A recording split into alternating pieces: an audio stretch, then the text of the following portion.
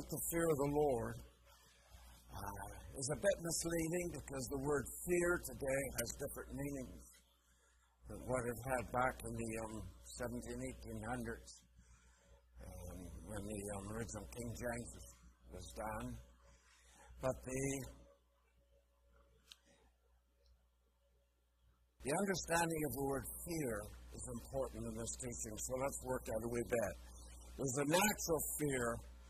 If you out in the bush and a bear shows up, there's a fear that says you better get out of here. That's a good fear, all right? But there's a demonic fear that the Bible talks about. 2 Timothy 1:7 says God has not given us a spirit of fear, and that's generally inspired by Satan's attacks on us to bring fear. 1 John 4:18, fear has torment. Some of you would agree with that, but that's not the type of fear we're talking about. Number 3, there's a religious fear where you live in a religious environment. They can't get to heaven without obeying all the rules and regulations. And the confusing thing is most denominations have a different list of rules and regulations, and so we fuss with which one is worse, which one is best. And so there's no answer to that one except come into a relationship with the Lord, and then you don't serve Him because of rules and regulations. You obey Him because of love. We'll talk about that some other time. Number 4, there's a fear of God's judgments that Psalm 119 refers to in verse 20. My flesh trembles for fear of you, and I'm afraid of your judgments. And the solution to that fear is repentance from sin, so that we don't have to face the judgment seat of Christ in a negative way. Number 5 is the fear of man. Proverbs talks about it. Proverbs 29:25 says the fear of man is a snare. And that is when we're intimidated by people, intimidated to the point of being controlled by them sometimes, but it's the wrong kind of fear. You cannot walk in the fear of man and walk in the fear of the Lord at the same time. Jesus said you can only serve one master. You can't serve two. So number 6 is the fear of the Lord. This is the fear we want to talk about. But it meant in the original languages of mostly Greek, when the New Testament was written, and the Old Testament when it was done in Hebrew. The word fear meant great respect, great awe, and reverence. And so when the Bible was being translated originally way back King James time, they translated fear, the word reverence and awe and everything, they translated fear. Because back then, if a young boy said to someone, I really fear my dad, that meant he revered and honored his dad.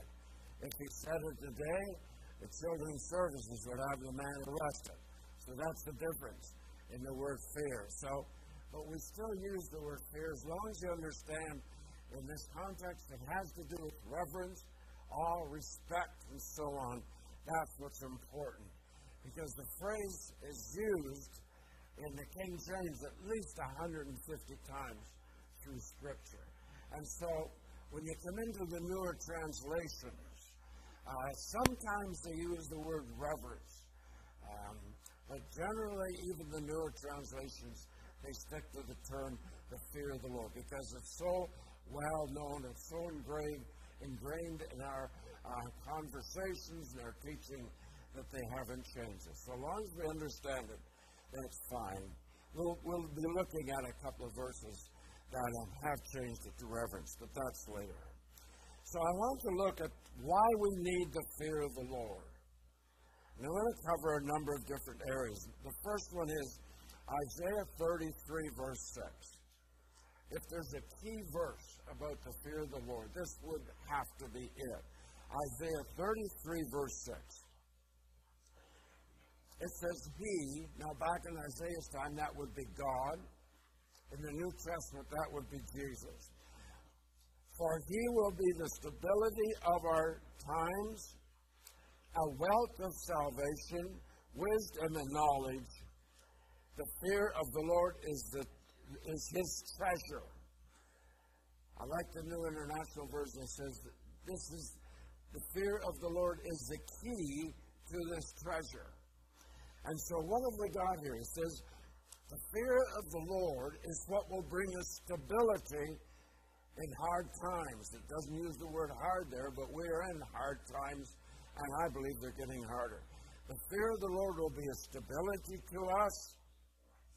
It will be a wealth of salvation. We're not talking about the initial birth now, the new birth. We're talking about being saved from the enemy's attacks, being saved from those things that would try to destroy us, maybe physical or whatever. Psalm 91 makes it very clear that if we abide in Him, He's going to give us an element of protection. So that's good. The fear of the Lord is also the key to knowledge. And Jesus is that treasure. And so there needs to be, in our understanding, something that clicks on, that says to me and says to you, and in your thought life, it should say something like this. I don't believe I can get along without having the fear of the Lord in my life. And as we go through this, I'm trusting that will be your conclusion. Psalm 25, verse 14. I'm going to read it, just a short part of it, in 3 different translations. The NIV says, Psalm 25, verse 14, the Lord confides. I focus on the word, He confides in those who fear Him. Then the New American Standard takes that same verse, and they would say, the secret or the intimacy of the Lord is for those who fear Him. And then the New Revised Standard Version would say, the friendship of the Lord is for those who fear Him.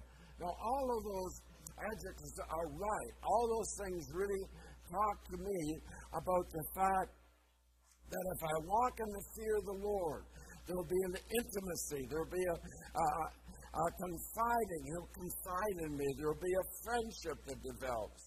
And it's working this way. If I revere and honor God, He wants to come into fellowship with me because of that reverence that I have for Him. So let me, this is important through the whole teaching.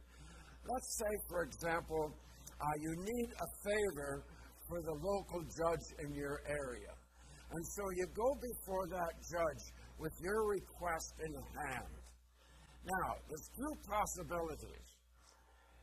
If that judge has heard that you really respect him, you said good things about him, you realize your chance of finding favor with him is much greater than if he has heard that you don't respect him, you've spread rumors about him or talked against him. Your chances then diminish quite a bit. And so I don't want to compare God to a bad judge. He is a good judge. The judge of all the earth, Abraham called him one time. And so we recognize that if I respect and honor him, I believe reaching his heart is going to be much easier when it comes time for me to have a request before him. So as we go through this, I'd like you to kind of keep that picture in the back of your mind, that we need to show that reverence and that awe so that he can turn to Jesus on his right-hand side or speak to an angel and say, that person really respects me, I hear their prayer. Now, it's interesting. Lot was the guy in Sodom, and God's going to destroy Sodom. It says that Lot was a righteous man, but there's no record that says he feared the Lord. However, Abraham, who was his uncle, it does say of Abraham that he feared the Lord, because he's the one that was willing to take the most precious thing he had, his son Isaac, and sacrifice that son because of God's direction for him to do it. Now, we know he didn't do it. God stopped him. The angel said, you don't have to do that. Now that I know you fear the Lord, you don't have to do that.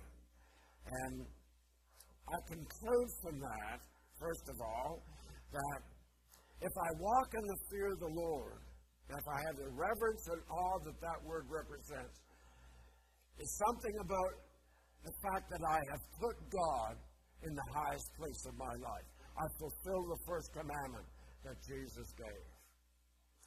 But the reason why I'm pointing out Lot and Abraham to you, the verse before that we read from Psalm 25, the Lord confides in us. the Lord share secret things with us. When God was anxious to tell somebody what he was going to do to Sodom, he didn't go to Lot, who lived in that city. He went to his uncle who lived out in the plains away from Sodom, and he shared his heart with Abraham. And we don't know for sure, but I suspect the reason why he chose to share it with Abraham instead of sharing it with Lot was because Abraham had gained the intimacy and the ability to hear secrets from him. Instead, Lot had not. It says in Hebrews, Lot was a righteous man. What he saw troubled him, grieved his spirit. But there wasn't the respect and the awe that God was looking for in order to be so friendly that he could share secrets with him. Proverbs 8:13 says, to fear the Lord is to hate evil. And then Proverbs 16:6b says, through the fear of the Lord, a man avoids evil. Then Psalm 105, verse 11, and then 17 and 18. For as high as the heavens are above the earth, so great is his love for those who fear him. So that's a powerful verse in its own. So great is his love. We go on to 17. But from everlasting to everlasting, the Lord's love is with those who fear him, and his righteousness with their children's children, and those who keep his covenant and remember to obey his precepts. So those three verses, the first two from Proverbs, the last two from Psalm, it is talking about if we have a reverence for God, it will keep us from sin. And he'll be able to pour out his love on us because of that respect we have for him. He loves us, I know, in a general way. But there's a love that's poured out on those that will stand in reverence to him. So let's examine, how does the fear of the Lord help to prevent us from doing sinful things? My understanding would simply be this. When I was in high school, which has a few bad memories for me, but some good ones too. But to see the teachers that I didn't like very well, I didn't say I was a good Christian back then. The teachers I didn't like very well, I didn't get excited about the reports that I had to do, the homework I had to do, the things they give you.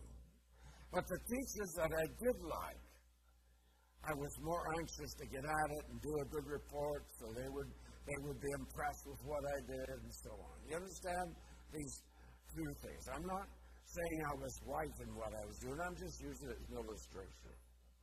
And so, in my relationship to God, the more I respect and love him, the more I will want to obey him. I want to obey people I respect and love. That's just, children are in a place where you can almost tell how much they love their parents by their level of obedience.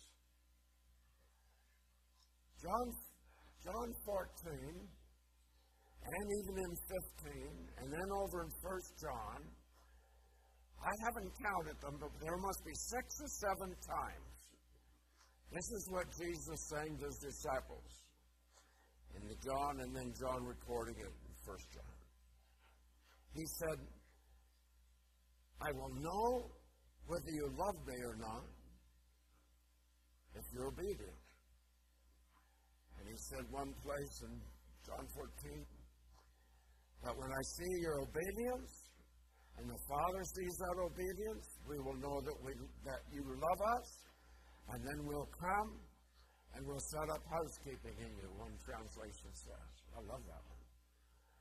If I have the fear of the Lord, it helps to keep me from evil, because I know if I commit a sin, it means that I don't really love them, and if I don't really love them, it means I don't really respect and honor God, and so that's the way I would work. I would say, I'm not going to do that. If the enemy comes knocking at my door, I need to say to the enemy, I'm not interested in that.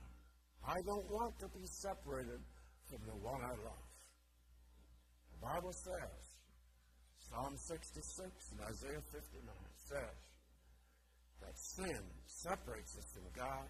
He won't hear our prayer because sin has blocked it out. So the fear of the Lord can help to keep us from evil. Therefore, I don't have to have a list of do's and don'ts in order to please God. You see, I can testify that we have a good marriage. My wife does not have a list of do's and don'ts that she has to do to obey me. I've never given her a list, and she doesn't have a list.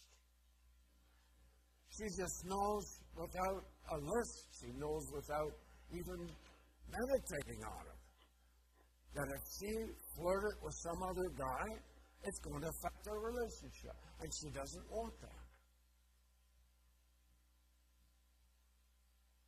That's the way it is with God. I'm not going to flirt with evil. I'm not going to mess around with evil. Because I don't want my relationship to God to be tainted or harmed in any way. I've worked too long and hard to get where I am, and I'm not going to jeopardize it. So you can understand the fear of the Lord, that respect, and that all that flows, that love that flows out of that respect. A temptation becomes my enemy because it's trying to separate me from the one that I love. The fear of the Lord helps us to avoid evil. Let's go on. Hebrews 11:7 talks about Noah obeyed the unusual, facing ridicule. The Bible calls that a holy fear. You remember Noah? He lives out in the desert somewhere, or semi-desert at least. God says, no, I want you to build me a boat. And it was a huge boat, more than, I think I remember correctly, more than 2 football fields long, huge thing. And Noah and his sons got together and they just start building that boat. And the Bible tells us that he did it, not because he had understanding, not because it made sense to him, and the neighbor certainly didn't encourage him, and doesn't say what his wife did, but I'm sure she scratched her head a few times. He just went ahead out of fear of God, out of the reverence for him, and start building the boat. And you see, theologians say, I don't know how they figured this out, but they say it probably took at least 100 years, if not more, to build that boat. And how do you toil at something with no modern tools like we have today? How do you toil at that for 100 years and keep your heart straight? Neighbors are laughing at you. I would assume that through the whole community, there was lots of Noah jokes going on, and yet he persisted, and God says that's the fear of the Lord. That's a holy fear. So he's doing something really outside the box. Have you heard that term? He's doing something outside of our church-related, this is what Christians do type box. And then we have another one, it's Abraham, and that's in Genesis 22. It said of Abraham, when he was told to sacrifice Isaac, I can hardly imagine his wife's reaction, because this son Isaac is the son of the promise, which was going to have such a large family following him that the descendants would be like the sand of the sea. So what does God tell Abraham to do? Why don't you go kill him? Take him up in the mountain and kill him. Sacrifice him. Says Abraham got up the next morning, had a 3-day journey, so he'll get started early, got his servants together to carry the wood and all that stuff in the fire, and they headed out. But it says over in the book, one of Paul's letters, said Abraham worked at that in the night. He made a decision. If this boy is the promise, then God must intend to raise him from the dead after I've killed him. Now we know whose story that is, don't we? And then there's the women back in Egypt. At the end of their 400 years, the boys were multiplying. And Pharaoh told the women to kill the boys, but out of a godly fear, they refused to do that. There were midwives. Said God bless them. There's times when we have to disobey government. The Bible tells us to obey. There's times when we don't. Different message. We have Noah, we have Abraham, we have the midwives in Egypt. What's unique about these people? They're unique because God called them to do something that was very unusual. I can hear Abraham's eldest saying, Jews just don't do that. We don't do that. If it was happening in your church today, the board would be saying, no, that's not part of our letters, our operation goals here. And you see, there's something happening in our day and age. And how can I describe this to you quickly? But there's a book out there called Mega Shift. And James Roots, R-U-T-Z, is the guy that wrote it. Mega Shift, James Roots. He collected over a few years hundreds of stories of what's happening around the world in miracles. He got some of it from a website called Friday Facts, and then he went to check these things out. And he records dozens after dozens of times when people literally stepped out of the mold, out of the box, out of the this is the way we do thing mentality.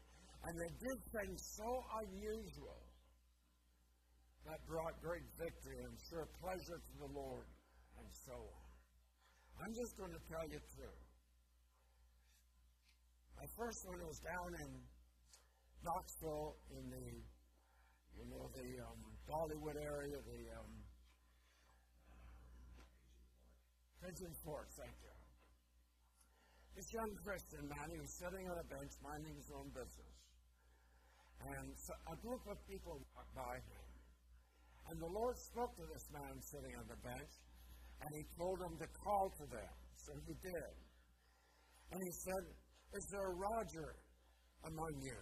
And the whole bunch stopped. They turned, and one man stepped forward of it, and he said, yes, my name is Roger. And the young Christian said, the Lord just spoke to me, and he told me to tell you that the change that you have just made in your ministry pleases the Lord. Now, I think most Christians, I hope I'm wrong, most Christians would say, oh Lord, I can't do that. What if I'm wrong? I look like an idiot. You understand? But he stepped out of the box.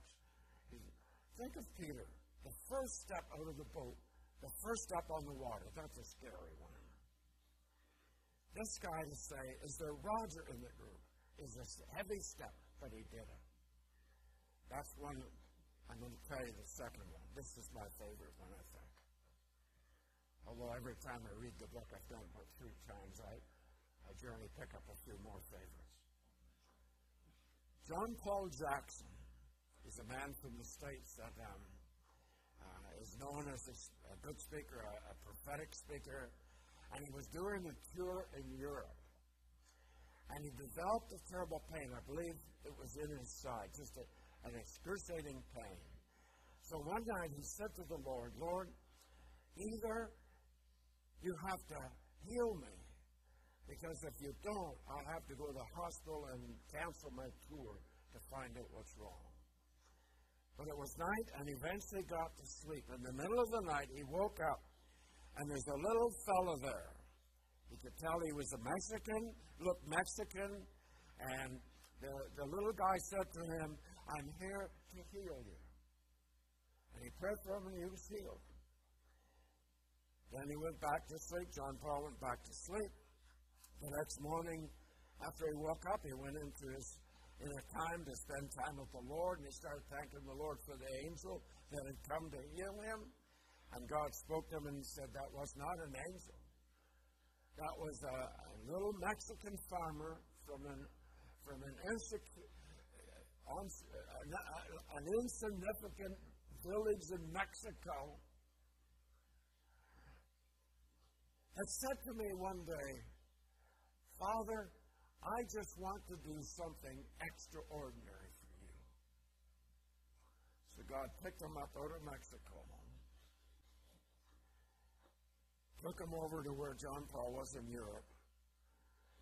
We soon he put him back. Haven't seen his picture on a milk bucket or anything, so he must be back. Listen, I want to do things like that. I do. You read that book, and something within you, if you love the Lord and fear Him, you would say, I don't care how far outside of the box you have to go, Father. I want to do things for you. Not because I want to be able to write a book about my great adventure, but because I want to bless the one I respect and honor and love more than anything else. So, Lord, here I am. Send me, like Isaiah said. Let's move on. The fear of the Lord is important for the church, for the body of Christ. Acts 9:31. It says, so the church throughout all Judea and Galilee and Samaria enjoyed peace, being built up and going on in the fear of the Lord and in the comfort of the Holy Spirit. It continued to increase. Now let's say, why would the church increase it? Well, because it went on in the fear of the Lord. It enjoyed peace, it was built up, and it was walking in the fear of the Lord. And in order to understand that verse properly, let's look at Psalm 19, verse 9. The fear of the Lord is pure,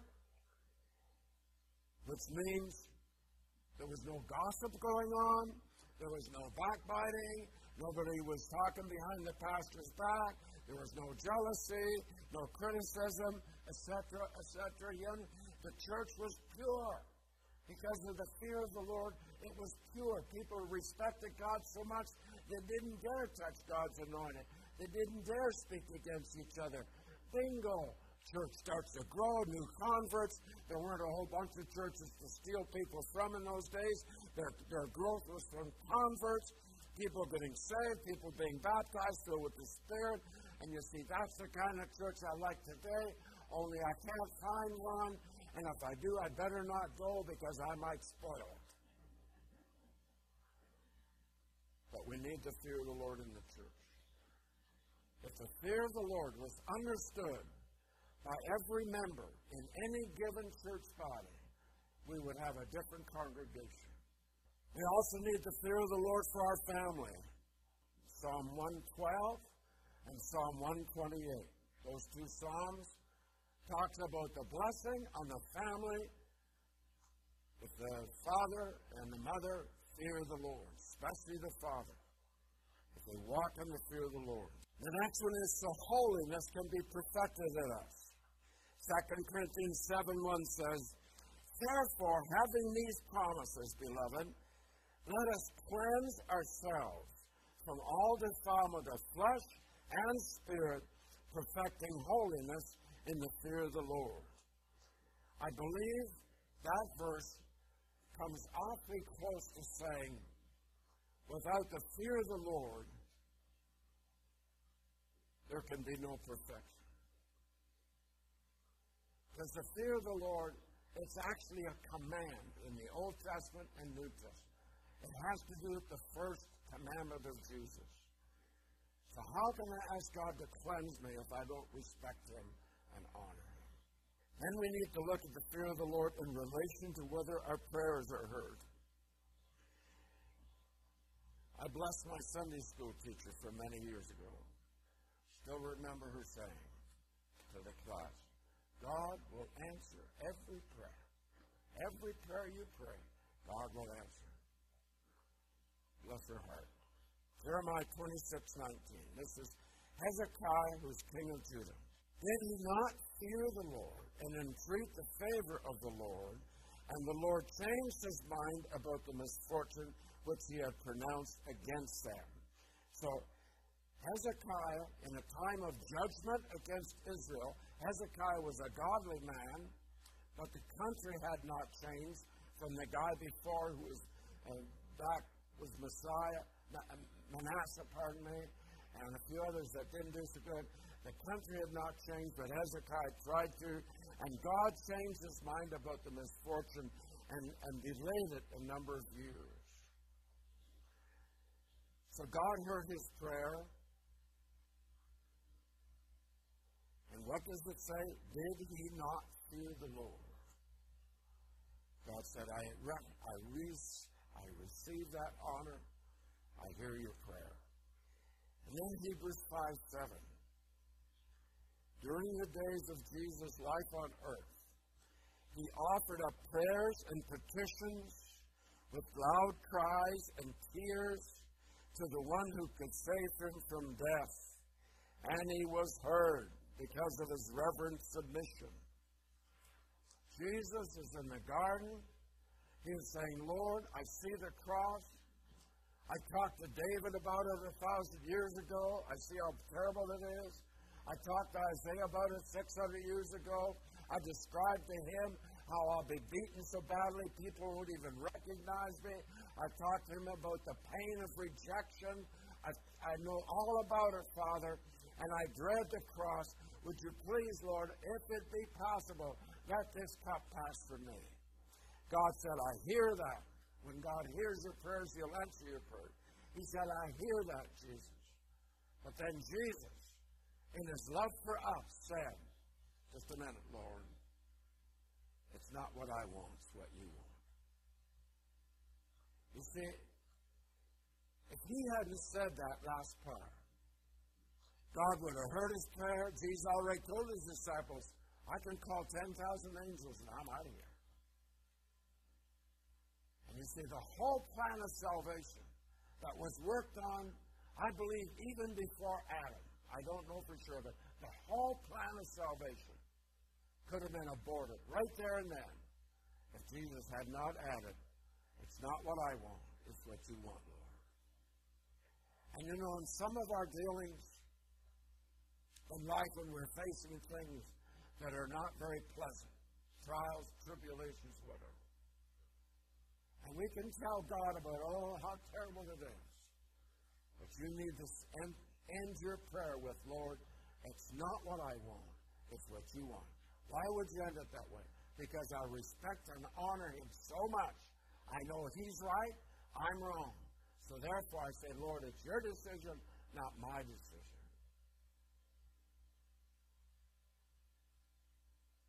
I didn't say be easy. I didn't say your flesh would agree with your decision. But when I make a decision, I'm going to serve the Lord regardless of the cost. God's kingdom will be glorified. That's how the people in many countries today that are going through such terrible persecution, I'm convinced they have such a reverence and a love for God, they'll go through anything and not deny him.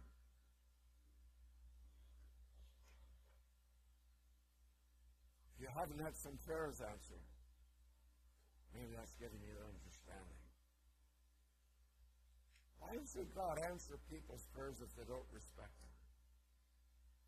You know, our Christian culture has really not done much in the last many years for God's image. I remember as a kid, a song that they sang, Have You Talked to the Man Upstairs? Another one, and turn your radio on and you'll hear God. Well, not necessarily wrong, but you better get a hold of the fact he's much more than just a man upstairs. Yes, he's my father, and there's times I can treat him like my father and love on him and say, Father, pick me up, hold me on your lap, whatever, just to love on him and let him love on you. But don't forget, he's still King of Kings and Lord of Lords. The fact that my daddy in heaven happens to be king gives me about everything I need. Gives me leadership as a king and gives me intimacy as a father. But you see, over the last number of years, this whole thing of having him as an intimate father, we've become familiar with him and taken him for granted sometimes. We need to see him. Where when I come into his presence, before I crawl up in his lap, I need to get on my face before him because he's still King of Kings and Lord of Lords, Creator of the universe. I respect him and honor him. We need to have the fear of the Lord to give us an understanding of God's government. Ephesians 5:21, submit to one another out of reverence for Christ. And there's, in 1 Peter and Romans 13, again, you have verses say we respect and pray for governments and so on. You say, how can I pray for a government? I didn't vote for that particular government. They're doing stupid things. You're not praying for them and respecting them because of what they're doing. You're praying for them and respecting them because God has put them in place right now either to bless us as a nation or to bring judgment on us as a nation, depending where we're going as a people. Now I want to talk about the fear of the Lord in relation to worship. I want you to be ready to do something for me. I want you to be ready to let me kick down the walls of your understanding of worship. I want to kick the boards out of that thing, and I want to get rid of the mindset that we have about worship. And I'm going to do it with the Bible. I'm not doing it because I don't like a certain group. That's not an issue. I'm doing it because what we're doing is not in line with the Scriptures. So therefore, you can either fight against me with your mind, that's the way we've always done it, mind, or you can say, maybe I'm going to learn something here today. So watch what we're doing. Leviticus 9:22. And right over into chapter 10, verse 3. This is a church where something twisted and went wrong. It's the Old Testament, of course, we generally don't call the Israelites church, but they were God's people. All right, so it says in verse 3, let me give you a background a wee bit first. You see, there were these two boys, Aaron's sons, who were supposed to be the next high priest, but they were sinners. They did some terrible things. So they're at this place where they're doing a sacrifice. The glory of the Lord shows up, burns the sacrifice out of just because of the obedience of Moses, and just the fire come down out of heaven, and up it goes. But these two boys took the fire censers. We don't know exactly what they were, but they were used in the sacrifices and stuff as fragrant aroma to the Lord. And they started to abuse that. They didn't have permission. It says later on in the New Testament, they didn't have permission, and so they were mocking it. Fire come out of heaven again and burned them up. So one minute you got the glory of the Lord coming and burning up the sacrifice, and I'm sure everybody was in awe over this. But then all of a sudden these two guys are burned up, and you can understand the church service took a sharp turn left somewhere. And God said to Moses in verse 3, and Moses said to Aaron, it is what the Lord spoke, saying, by those who come near me, I will be treated as holy, and before all the people, I will be honored. So he said, these two guys didn't respect me, they didn't honor me, they didn't treat me as holy. And God is saying, when people come before me, he said, I will be. He didn't say, I'd like to be. He didn't say, if you feel like it, do it. He said, I will be. I think so much of our church services today, so much of our gathering together is simply a program, simply an act that we're putting on, or a stage production that we're putting on. And because the people sing and the piano plays or the drums play and everybody gets revved up because we have a fast song, we think the Holy Spirit's there. Well, if that's true, then I've been to some baseball games where the Holy Spirit really come down because everybody got all excited about a home run. Is that the Holy Spirit? answer is no, I don't think so. And so, something is in our midst as a body of believers that we assume excitement or something is God.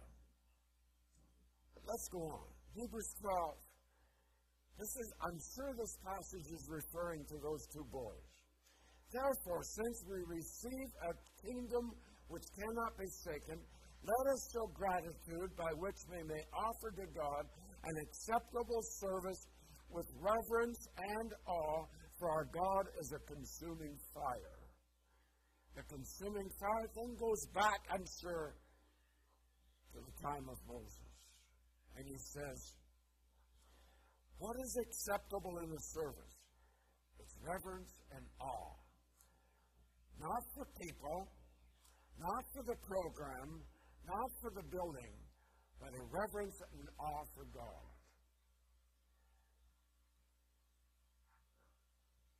So let me stop here for a minute. Tell you the bone I want to pick. We have an old hymn book in my home. My parents, my mom was gone, my dad had been gone a few years before. In her stuff, I found a hymn book that had been published around the 1900s, so it's really old. I still have it. I cherish it a bit. But the title is Hymns of Worship.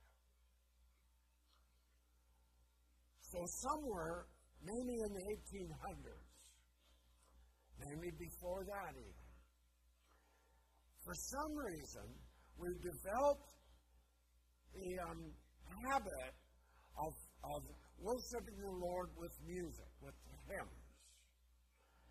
And you see, that's been carried down, and in our minds, whenever we're singing, that's the worship.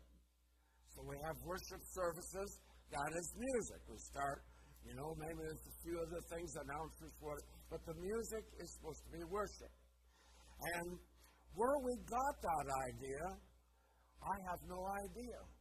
Because I cannot, I'm stretching your box now, I'm kicking the boards out, I cannot find anywhere in Scripture where it says that worship is because we sing or because of instruments. There's nothing that says when you sing or play, it's worship. When people teach on worship, they're almost always talking about music. And when they talk about music and justify from Scripture, they're using praise verses, not worship verses. You can prove me wrong. Let me know. Email me. If you find a verse that says, here's how you worship, get out your trumpet. If you can find a verse like that, send it to me. I've looked for it. I can't find it. How did we ever conclude that worship is performed by music? Now, praise is.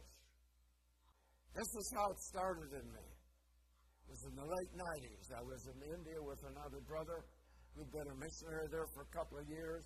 Now he's back pastoring, and he takes mission trips. I've been in India with him, been in Africa with him. But when we're in India first time, we're in what was then Bombay. And he just happened to mention, I don't know what we're talking about, there's about 6 of us. He just happened to mention, here in India there's a saying. They say the Hindus worship many gods, the Muslims worship one God, the Christians don't worship any God. And then we went on to talk about other stuff. But something within me wouldn't let go of that. And something within me kept bugging me even after I'm home.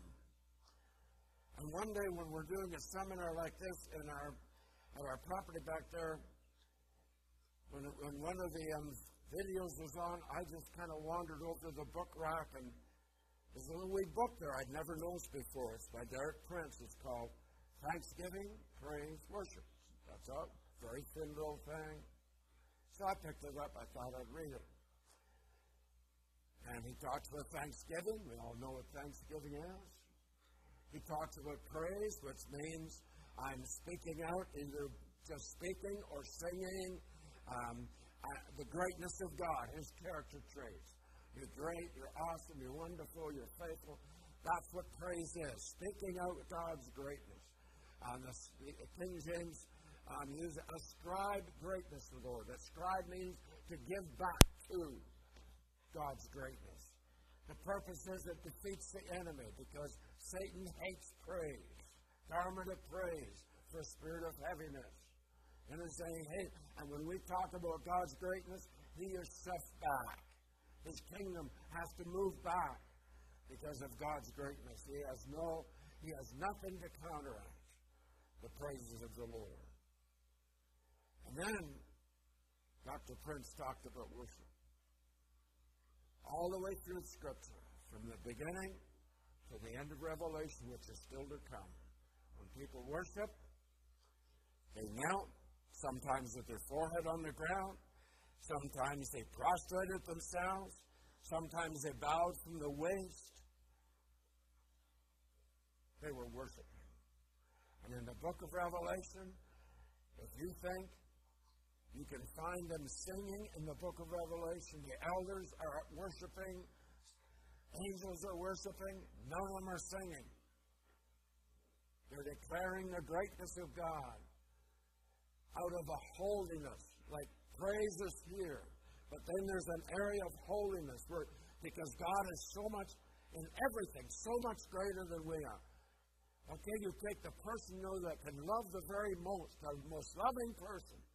God is way out here in His love, way beyond. That's what holiness. Set apart is different. Set apart is special. And so in worship, if we proclaim anything, it has to do with His holiness. And so I saw in that little wee book an answer to the thing that had bugged me. Why don't the people in India think we have a God that we worship? We worship nobody. We worship nobody, they say. What a terrible testimony. They have respect for their elephant god or their zebra god or whatever. Over 1 million gods they have. You see their idols all on their lawns, in the public squares. They worship these things. We know what the Muslims do, the Islam people. See them bowing down. All those people know how to worship because they got it, inherited from the Old Testament, our Bible, because that's the way they worshiped back then before those religions were even thought of and developed.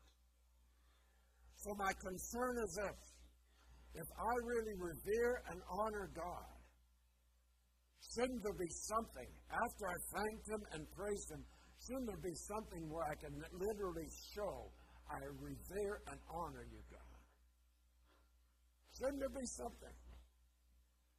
The people in India must say, yeah, they have a God, but He's not important enough for them to worship.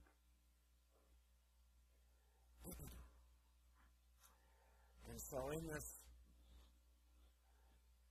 burden that I've had to see people worship, I say to the Lord, I am so sorry that we as a church across this world have never seen You important enough to follow the example of the Scriptures and to worship You the way Abraham worshiped You and to worship You the way that David did and on into the book of Revelation to worship You the same way. We don't do that.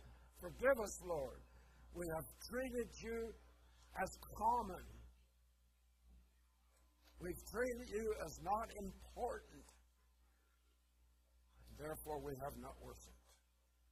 Let me give you an illustration. Let's pretend that coming to your town, Queen Elizabeth. Now, I hope you think well of her because I don't know who else to use.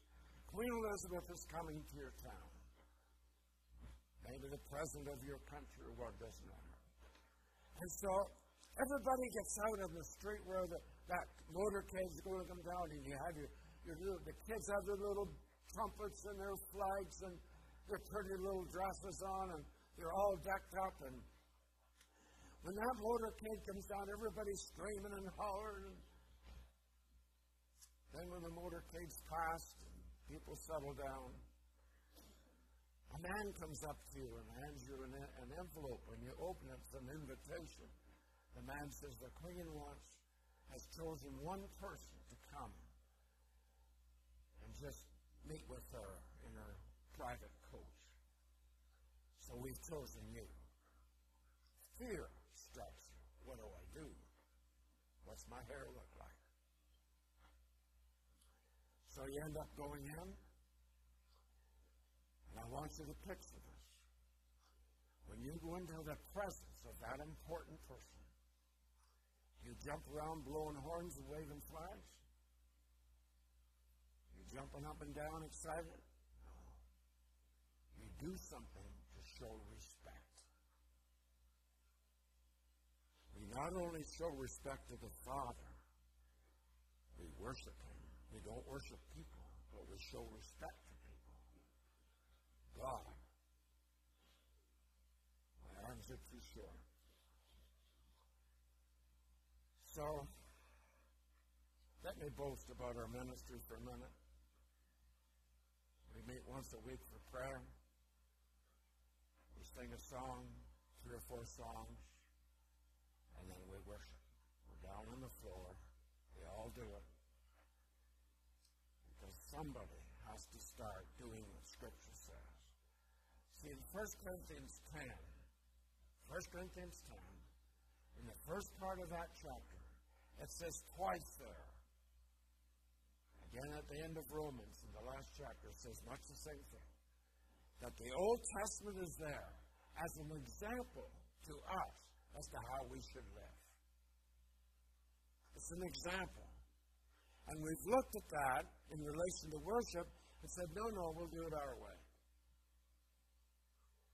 And so across the world, as far as I know, most evangelical, charismatic, Pentecostal churches, we still believe that singing our songs is the worship.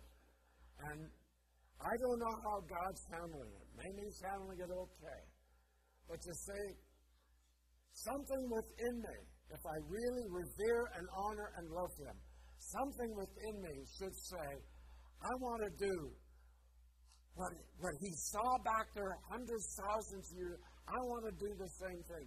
Because those men, guys like Abraham, Moses, and they found favor with God because they knew how to respect and worship Him. 2 Chronicles 7:3.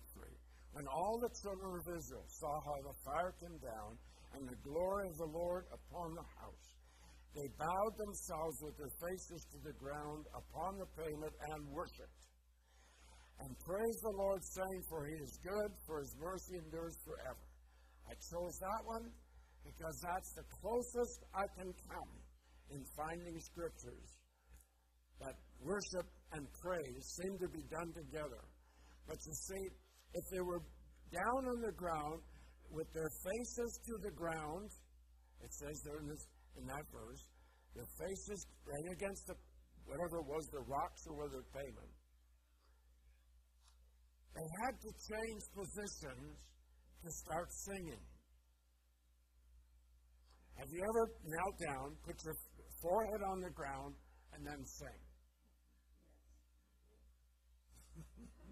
It's not very easy.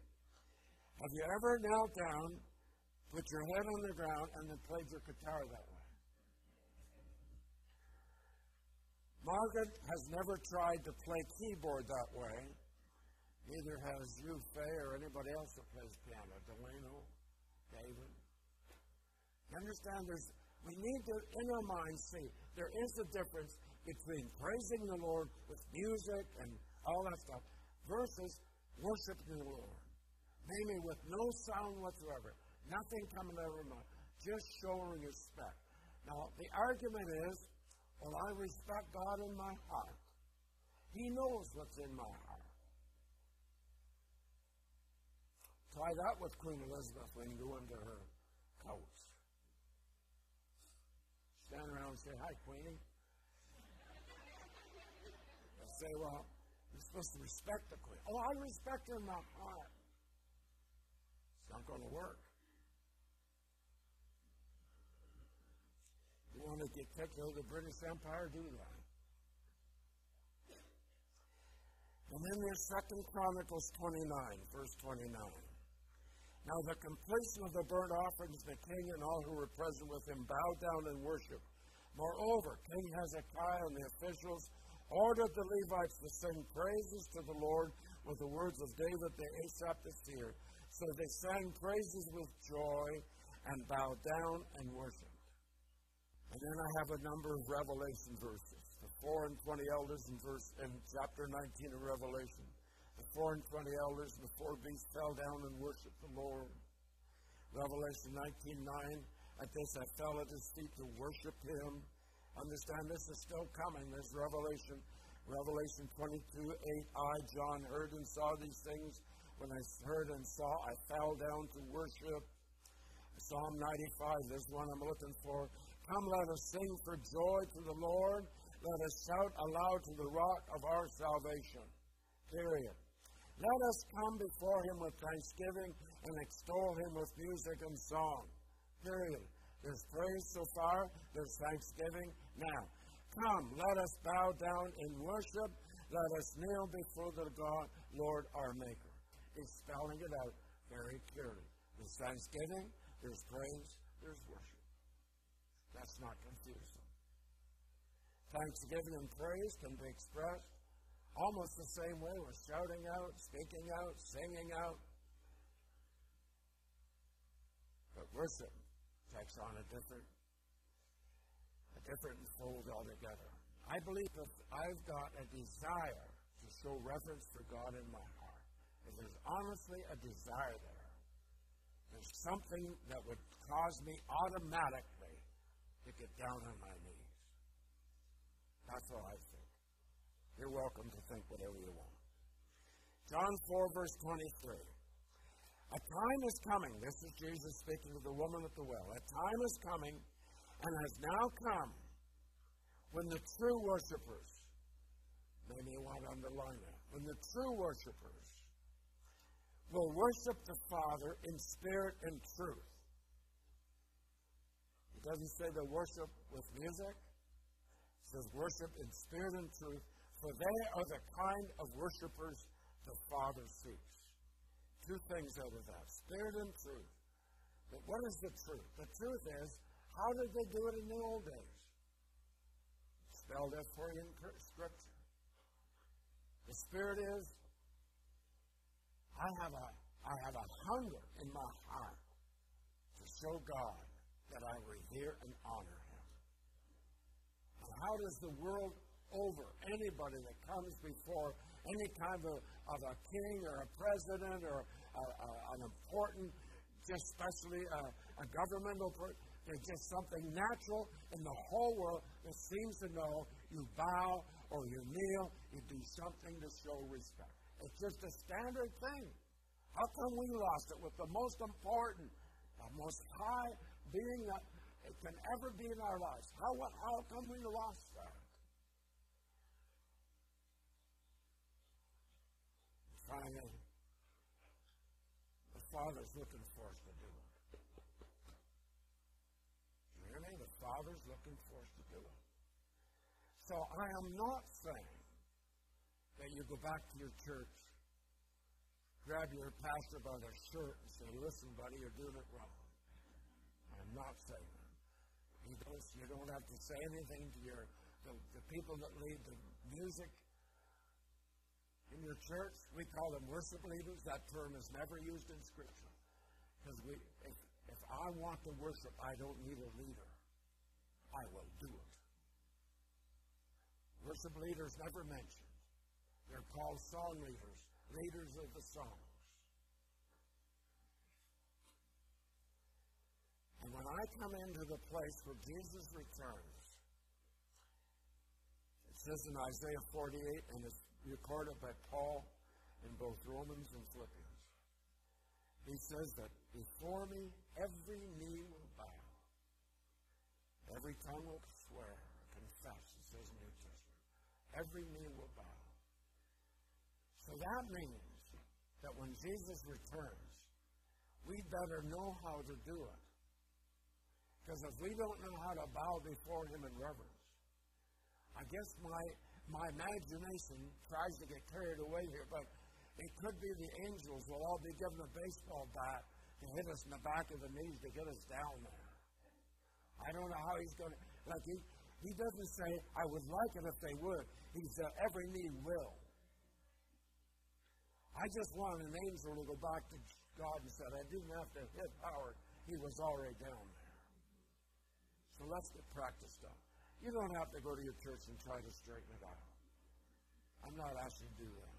All I'm saying is that you, as an individual, become a worshiper. That's all I'm saying. Become a worshiper. Somebody asked to find. I think people already know this, especially at a big conference. Every once in a while, during the time of praise, when they're singing, there'll be somebody out in the aisle kneeling or prostrating themselves. Now, I don't know if they're out there because they desperately want to get healed, or whether they're out there just to show respect and honor for the God that other people are praising. I don't know. I'm not going to judge them because I don't know. It's interesting. Sunday morning at our church, I make it a point when I get up in the morning. I worship. One of the first things I do is worship. Just go down for a few minutes before the Lord. But there's been a few times when I was in the church service, I just had this, I should worship. They're all singing, I should worship. It is hard to kneel down. Because the people around me, I assume, my fear of man, I guess, Howard's just acting spiritual. But I get over it. Do it anyway. I don't do it every Sunday because I've worshipped in the morning. But I ask myself, why was it hard to do that? You see? Why? Promises from God if we walk in the fear of the Lord. He promised us knowledge, wisdom, and understanding. Now, this alone, an average preacher could spend a couple of hours on this because the first 3 chapters of 1 Corinthians, there's just so much about God's wisdom out of His kingdom versus the wisdom of man. So out of God's kingdom comes knowledge, wisdom, and understanding. Proverbs 1:7, the fear of the Lord is the beginning of knowledge.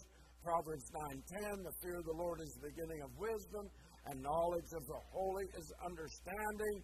Proverbs 4:7, wisdom is the principal thing. Therefore, get wisdom, and we know we do it with the fear of the Lord. Job 28:28, and unto man he said, the fear of the Lord, that is wisdom. To depart from evil is understanding. And I mentioned 1 Corinthians 1, man's wisdom versus God's wisdom. You can read that passage. The main part of it is verses 18 to 29. But I'm more interested right now. I know what the world's wisdom has done for us. The world's wisdom has said it's okay to have sex with anybody that will consent to it. And consequently, we have, somebody told me in one of our seminars, 32 different kinds of venereal diseases. I don't know if AIDS is included in that or not. It might be. But you see, millions of people have died from those diseases. Millions of people have not been able to conceive and give birth to a child, and many other side effects from the drugs they had to take to deal with those diseases. On and on and on. You see, that's man's wisdom. You can have sex with anybody as long as you consent. You know what God's wisdom was? God's wisdom was simply no sex before marriage. In your marriage, be faithful. That was it. If we had done that, we would have no venereal diseases. We probably would have no unwanted children. Are you following me? But we are so convinced we're right, the world's way is right, God's way is wrong. Let's take those standards out of our schools. Little kids should just know by accident, I guess, what is right and wrong. What's wrong with telling our children in the school it's wrong to steal? It's wrong to put somebody down. It's wrong to be jealous. What's wrong with? But we take them out, so we have more crime today from people that have grown up in the environment. Jesus, if we'd listen to him, we'd have a lot less social problems, maybe almost none. But see, that's man's wisdom, God's wisdom. I want God's wisdom. The fear of the Lord, remember at the very beginning, the fear of the Lord is the key to this treasure. Where I not only have it, but it's the source of salvation, a source of wisdom, and a source of knowledge. Now, the wisdom of God is not directly related to your IQ.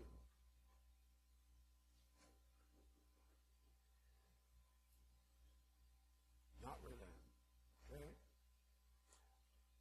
The wisdom of God is a result of you saying, I revere and honor you, God. I want to walk that way the rest of my life. Malachi 3, verse 16 and 17. Here's another promise as we walk in the fruit. By the way, I haven't listed a guy named John Bevere, who many of you have heard of, has a book on the fear of the Lord. I'm not copying his book. If you bought his book, you would have a totally different message. We use a lot of the same verses, of course. I have not copied. I recommend his book. But you see, in this whole thing of the promises from God, in one of his chapters, he lists, the fear of the Lord, you'll have long life. The fear of the Lord will prosper you. The fear of the Lord, there'll be peace in you. He just list after list after list of promises. I haven't got time to go into all that. You get a concordance, you look them up. Malachi 3. Then those who feared the Lord spoke to one another, and the Lord gave attention and heard it.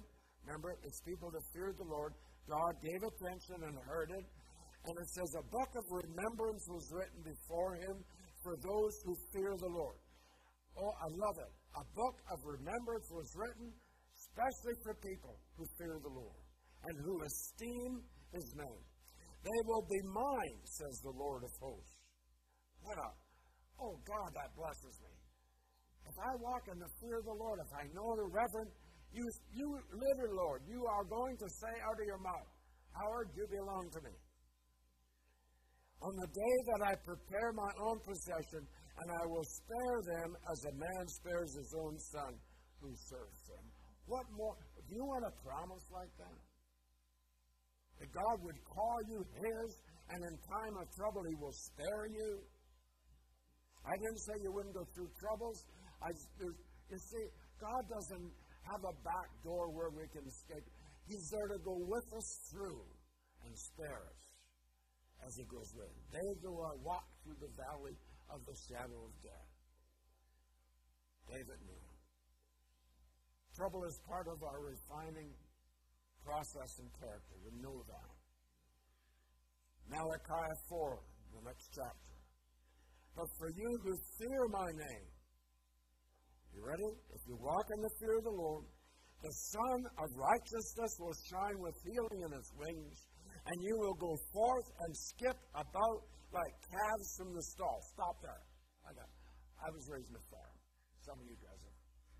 You have calves in a pen for a few weeks because it's stormy outside. You let them out. You see nothing but heels and tail. They are so, he says, I'm just saying, if you fear the Lord, you'll go forth and skip like calves in the stall. You will tread down the wicked. He's talking about the demonic realm there. He's not talking about people. For they will be ashes under the soles of your feet on the day which I'm preparing, says the Lord of hosts. Isn't that a prophetic word of Jesus that he will crush the serpent's head, and those that follow him will also have that authority? I'm telling you about the fear of the Lord here. Everything within you says, yes, I want it. I want to get there. I'm going to tell you how. Okay, let's talk about the negative side. I'm sorry to listen. This isn't negative. I mean, the government says to you, you had better not drink while you're driving, or you can kill yourself or somebody else. Is that negative? No. It helps me understand. Don't drink. And watch out for people that do. All right? So this is not negative unless you don't want to hear the truth. Here's the consequences of not having the fear of the Lord. Romans 1, verse 21. When we fail to respect and honor God, we strip Him, at least in our thinking, of value.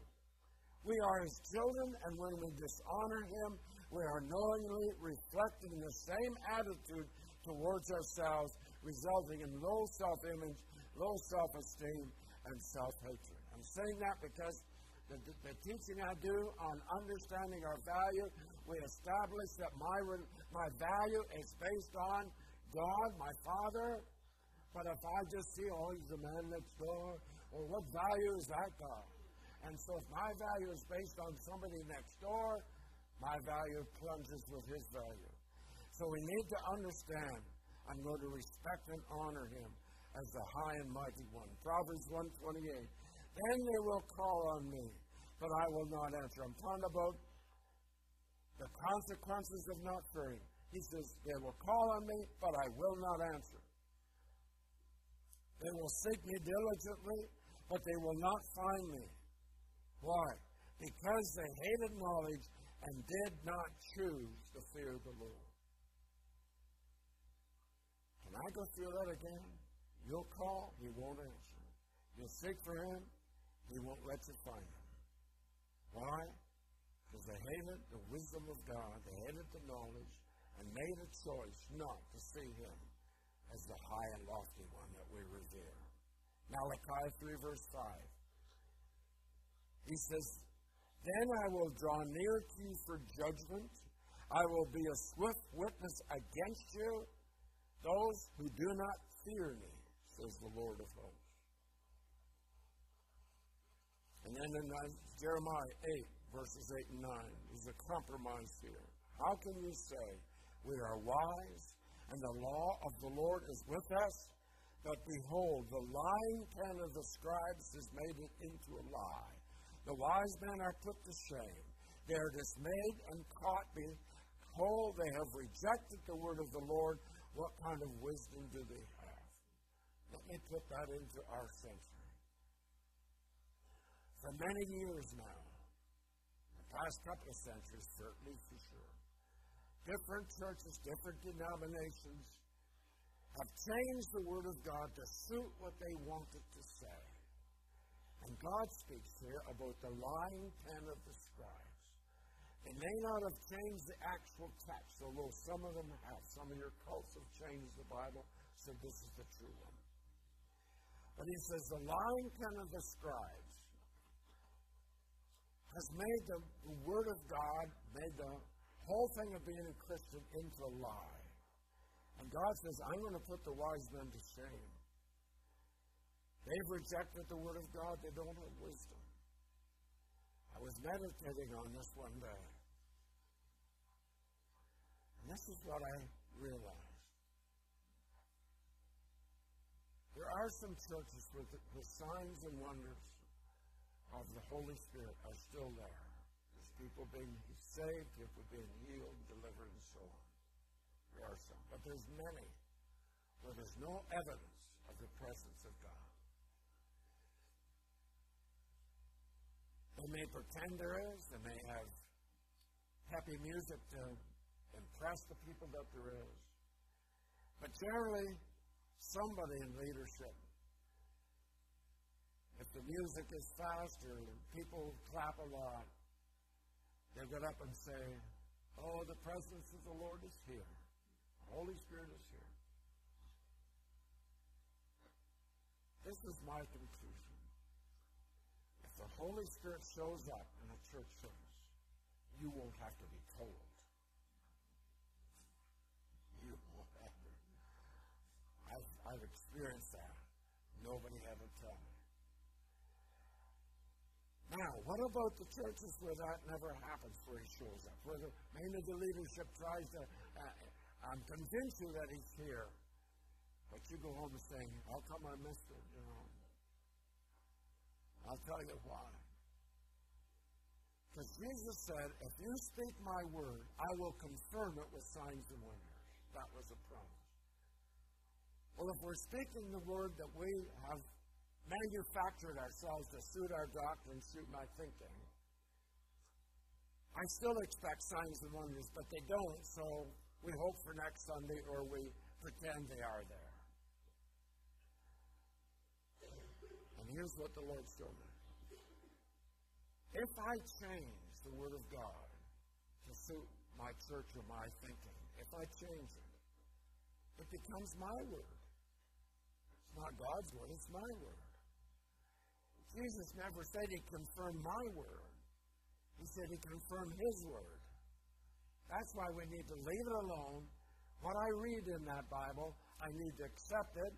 I may not always understand it, but I accept it as the truth, and I'm going to stick to it, and I'm not going to change it. Now, whenever churches as a whole, the congregation, especially the leaders, start saying, we've got to go through that thing, we've got to find out what's wrong here, because there literally are no signs and wonders, we're tired of pretending there is, and get back to the Word of God and start analyzing things. One example that I gave the other day is water baptism. We have to get back and say, this is what it really is, this is what God's Word says it is. Then maybe God will start confirming His Word in that congregation. If it's not His Word, don't expect anything. It may sound like His Word, but we've changed it to ours. Okay, how do we get to fear the Lord? First of all, we've already read most of this verse. I'm just going to give you a wee bit. The first thing is Proverbs 1:29. I believe this is the first step. They did not choose to fear the Lord. So, what I need to take from that is the fear. If I were to walk in the fear of the Lord, I need to make a choice that I want it. Lord, I want to revere you and honor you. And you can also say, from now on, I choose at some time in my bedroom or in my office, and nobody has to be watching, I'm not proving anything to anybody, I'm going to go down, and for maybe 30 seconds or a minute and a half, it doesn't matter, I'm going to worship you. He's looking for you to do that. He told the woman at the well, I am seeking. My Father is seeking. Isn't that interesting? Such an awesome God. And He has to look for people that are worshiping Him. So, now the rest of these steps, I don't think it matters too much which order you have them in. But I believe making a choice has to be first. So B part, by submitting to the teaching of our leaders, 2 Chronicles 26:5. This is King Uzziah. It says, he sought God during the days of Zechariah, who was the high priest, who instructed him in the fear of the Lord. So, I'm giving you instruction right now about the fear of the Lord. If you read John Bevere's book on the fear of the Lord, you're getting instruction. If you were to read a third book, it's called Intimacy with the Father, but it's by Joy Dawson from Youth of the Mission. She was the first one I heard teaching on it, and when she was done teaching, she took about 3 days. I'm not exaggerating, I literally felt, I don't want to go by feelings, but I literally felt something had shifted in me. It's almost as if I was looking for that thing, and I found it, and something shifted. So her book as well, about intimacy with the Father. The subtitle is Understanding the Fear of the Lord. It's also excellent. Be taught by teachers. And then also, consistently studying God's Word. Deuteronomy 31, verse 11. When all Israel, let me do better. When all the church comes to appear before the Lord your God at the place He will choose, you shall read this law before them in their hearing. Assemble the people. Yeah, you have to remember they only had one scroll per tabernacle. So that you have Bibles at home. You can do this at home too. Assemble the people, men, women, but send the children downstairs in the basement. Is that what it says? Assemble the people, men, women, and children, and the aliens, that means your neighbor who isn't a Christian, in your town, living in your town, so that they can listen and learn to fear the Lord your God and follow carefully all the words of this law. What's the key? It's the Bible. To learn from the Scriptures. Then it says in verse 13, their children, in other words, your grandchildren, I assume that's what it means, who do not know this law, must hear it and learn to fear the Lord your God as long as you live in the land you are crossing the Jordan to possess. So I have to take that now and put it into our age and our culture. Mom and Dad, I bless God for my mom and dad. There were Sunday afternoons to sit down and read the Gospels to us, and read the Old Testament history of the Jews. You know what happened to me when they were reading the history of the Jews through those books like Leviticus, Numbers? I learned something. Yes, they're kind of boring because so much of the law doesn't apply to us, but I learned something. I learned that when Israel obeyed the Lord, He blessed them. When they disobeyed the Lord, He allowed the enemy to overrun them and take them captive. But when they'd repent, He would bring them back. I learned that. And when I was a little fella, I knew that if I obeyed the Lord, it would go well with me. If I didn't, I was going to face trouble. So I tried to live a Christian life and yet not be a Christian. Doesn't work, thank God, because it eventually brought me to the place. God, I give up. I don't want to go to church anymore because I'm pretending. I feel like a hypocrite and all that junk. Most of you didn't through it. I don't have to explain it. Psalm 86 says, teach me your way, O Lord, and I'll walk in your path, that I may fear your name. So God wants to teach us. He wants to use His Word. He wants to use other teachers. He wants you to make a choice. Let's go on. Have an undivided heart. Psalm 86, the second half of verse 11. This was the prayer of the psalmist. Give me an undivided heart that I may fear your name. Jesus said the same thing when He says, love God with all your heart, soul, mind, and strength. An undivided heart is when I love my God, love my Father, and there's nothing else that interferes with that love. The car I just saw, the Mercedes-Benz little sports car convertible that just drove by, I love God more than that car. I liked convertibles when I was young. I thought women would really get off on them. I was disappointed the bank gained all the interest. But, just stupidity. I don't want to tell you how stupid I was when I was a teenager. You might believe me. So, give me an undivided heart, Lord, that I may fear you. You're number one. I've told you before, consistently, day after day if you have to, tell God, you're number one in my life. I want to love you more than anything else. Consistently, do it. You brush your teeth every day, I hope. If you don't, your friends wish you would. But as we do things consistently every day, start to worship, and you can, while you're down there, you can say, God, I love you more than anything else. You can talk while you're worshiping. If you want to sing when you're worshiping, I don't care, but get down there. Show the Lord that you are bowing in His presence. By faith in God's promises. How do we get the fear of the Lord? By faith in His promises. Jeremiah 32, verse 39 and 40. Now, this is a promise from God.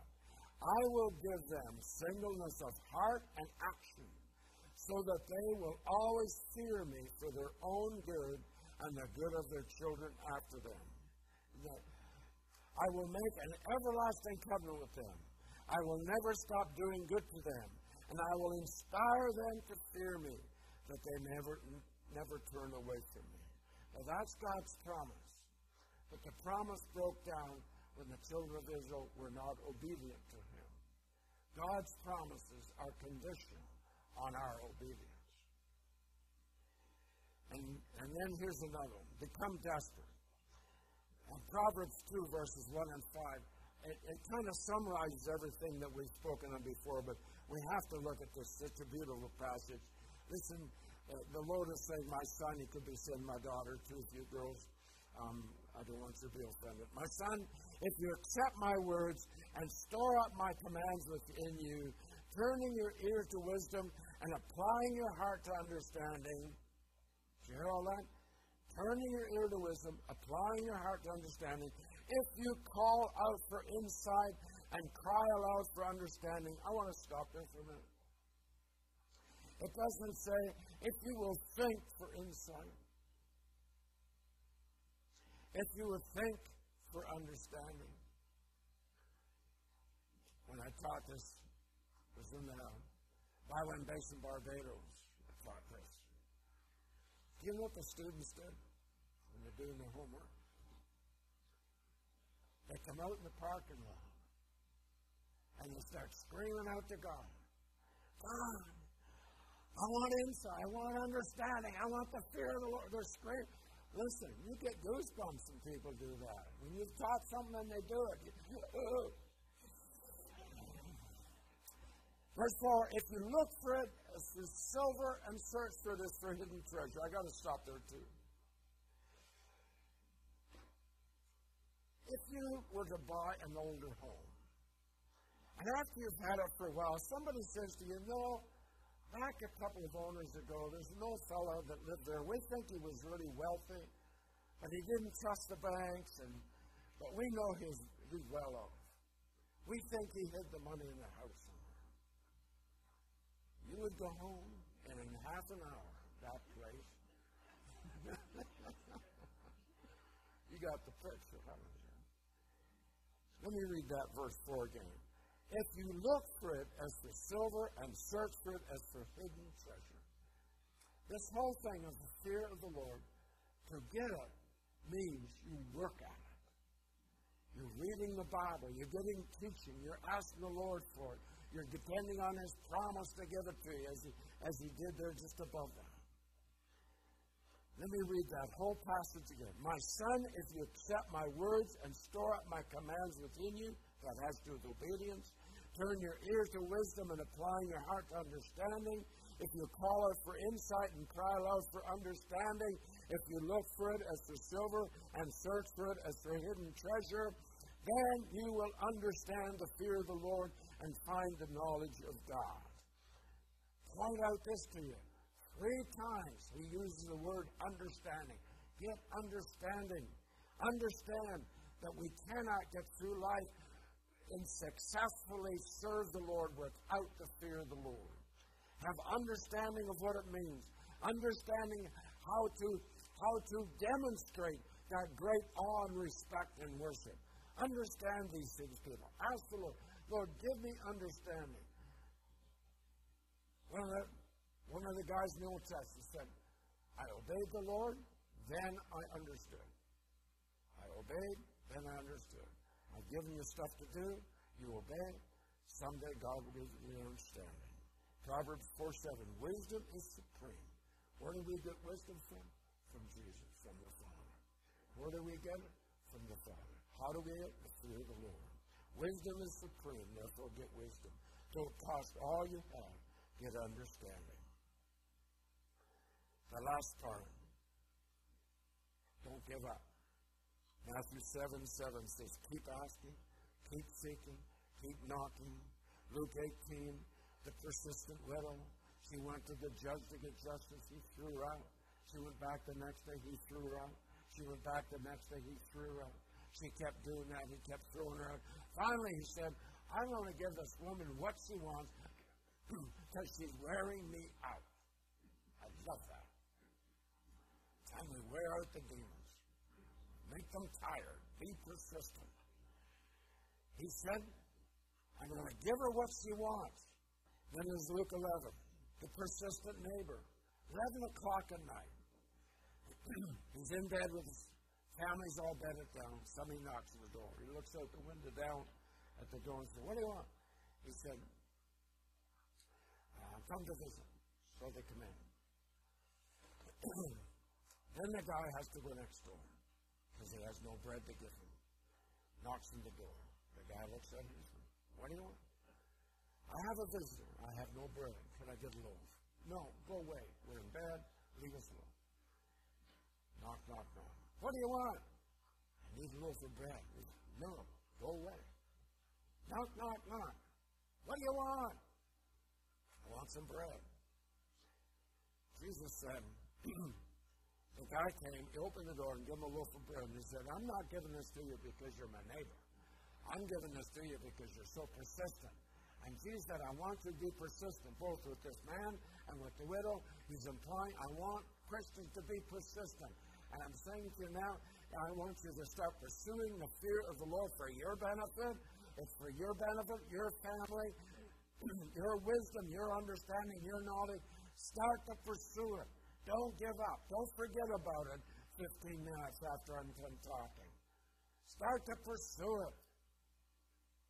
When I heard this teaching from Joy Dawson, it was at a conference in Hawaii. She said, be persistent. Keep after it. You have to work at it.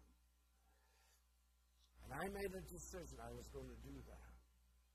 It was one of the best decisions I've made. Not the only good one, but one of the best. And I began to study it. I brought a set of her tapes home. The first half was okay, about a 30-minute. All the rest were blank. Now I have to send them back to him. Get them to, and the Lord impressed on me. You study, you find out. And I'm glad because that way I don't copy what she said when I'm teaching. And you see, over the years, whenever I was reading the Bible, I would come across the fear of the Lord. And in my notebook, I started to write every verse down. I'd do with the fear of the Lord. Asking God for it. Never giving up. I remember about 3 or 4 years later, I tried preaching on it one Friday night in our meeting. And I wasn't ready to preach on it. It fell on the floor in front of me. If you're a preacher or a teacher, you know what that's like. And so I kept pursuing it. And it must have been, I'm guessing, about 15 years after I heard that teaching, God finally released me to start preaching it. Listen, good preaching comes out of experience and the Word of God. It does. I don't know how good I've been, but I know the Word of God is dependable. It's good. So I've given you a whole bunch of scripture here. John Bevere's book's got a whole bunch more. Joy Dawson's got some others. If you make up your mind, I'm going to know how to walk in the fear of the Lord. You notice the last line there of Proverbs 2? You understand the fear of the Lord. The fear of the Lord isn't some kind of a commodity you go to the store and buy in a box. The fear of the Lord is understanding how to live a life that demonstrates fear of the Lord. Demonstrates to Him. Shows our friends, but that's least important. Then demonstrates it for us. Father, first of all, I am so thankful for what You've done with this message in my life. Thank You for that message by Joy Dawson. I thank You that she didn't apologize for the things she said because she said some hard things. I thank You, Lord God, that in some way You got a hold of my heart. I credit You with it, Lord. You changed something in me, and I thank You for that. But now I'm asking You to do it in these people, everyone who hears this message, that You would get a hold of something in their hearts, that a year from now, their life would be totally different because they understand and walk out the fear of the Lord. So, Lord, hear my prayer. Listen to me, Lord. It's for their benefit I'm asking. It's for their future that I'm talking about. It's for their family that is important, and their grandchildren, that they would understand and walk in the fear of the Lord the rest of the days of their life. You promised You'd look after them. Bring them through trials. Bring them through financial difficulties. Straighten things out in their life. And bring them into a place where You will write their name in a book of remembrance, and You will say, that person is mine. I thank You, my God, in the name of Jesus. Amen. Amen. Please visit our website at jwmi.ca to find out about more information of our ministry.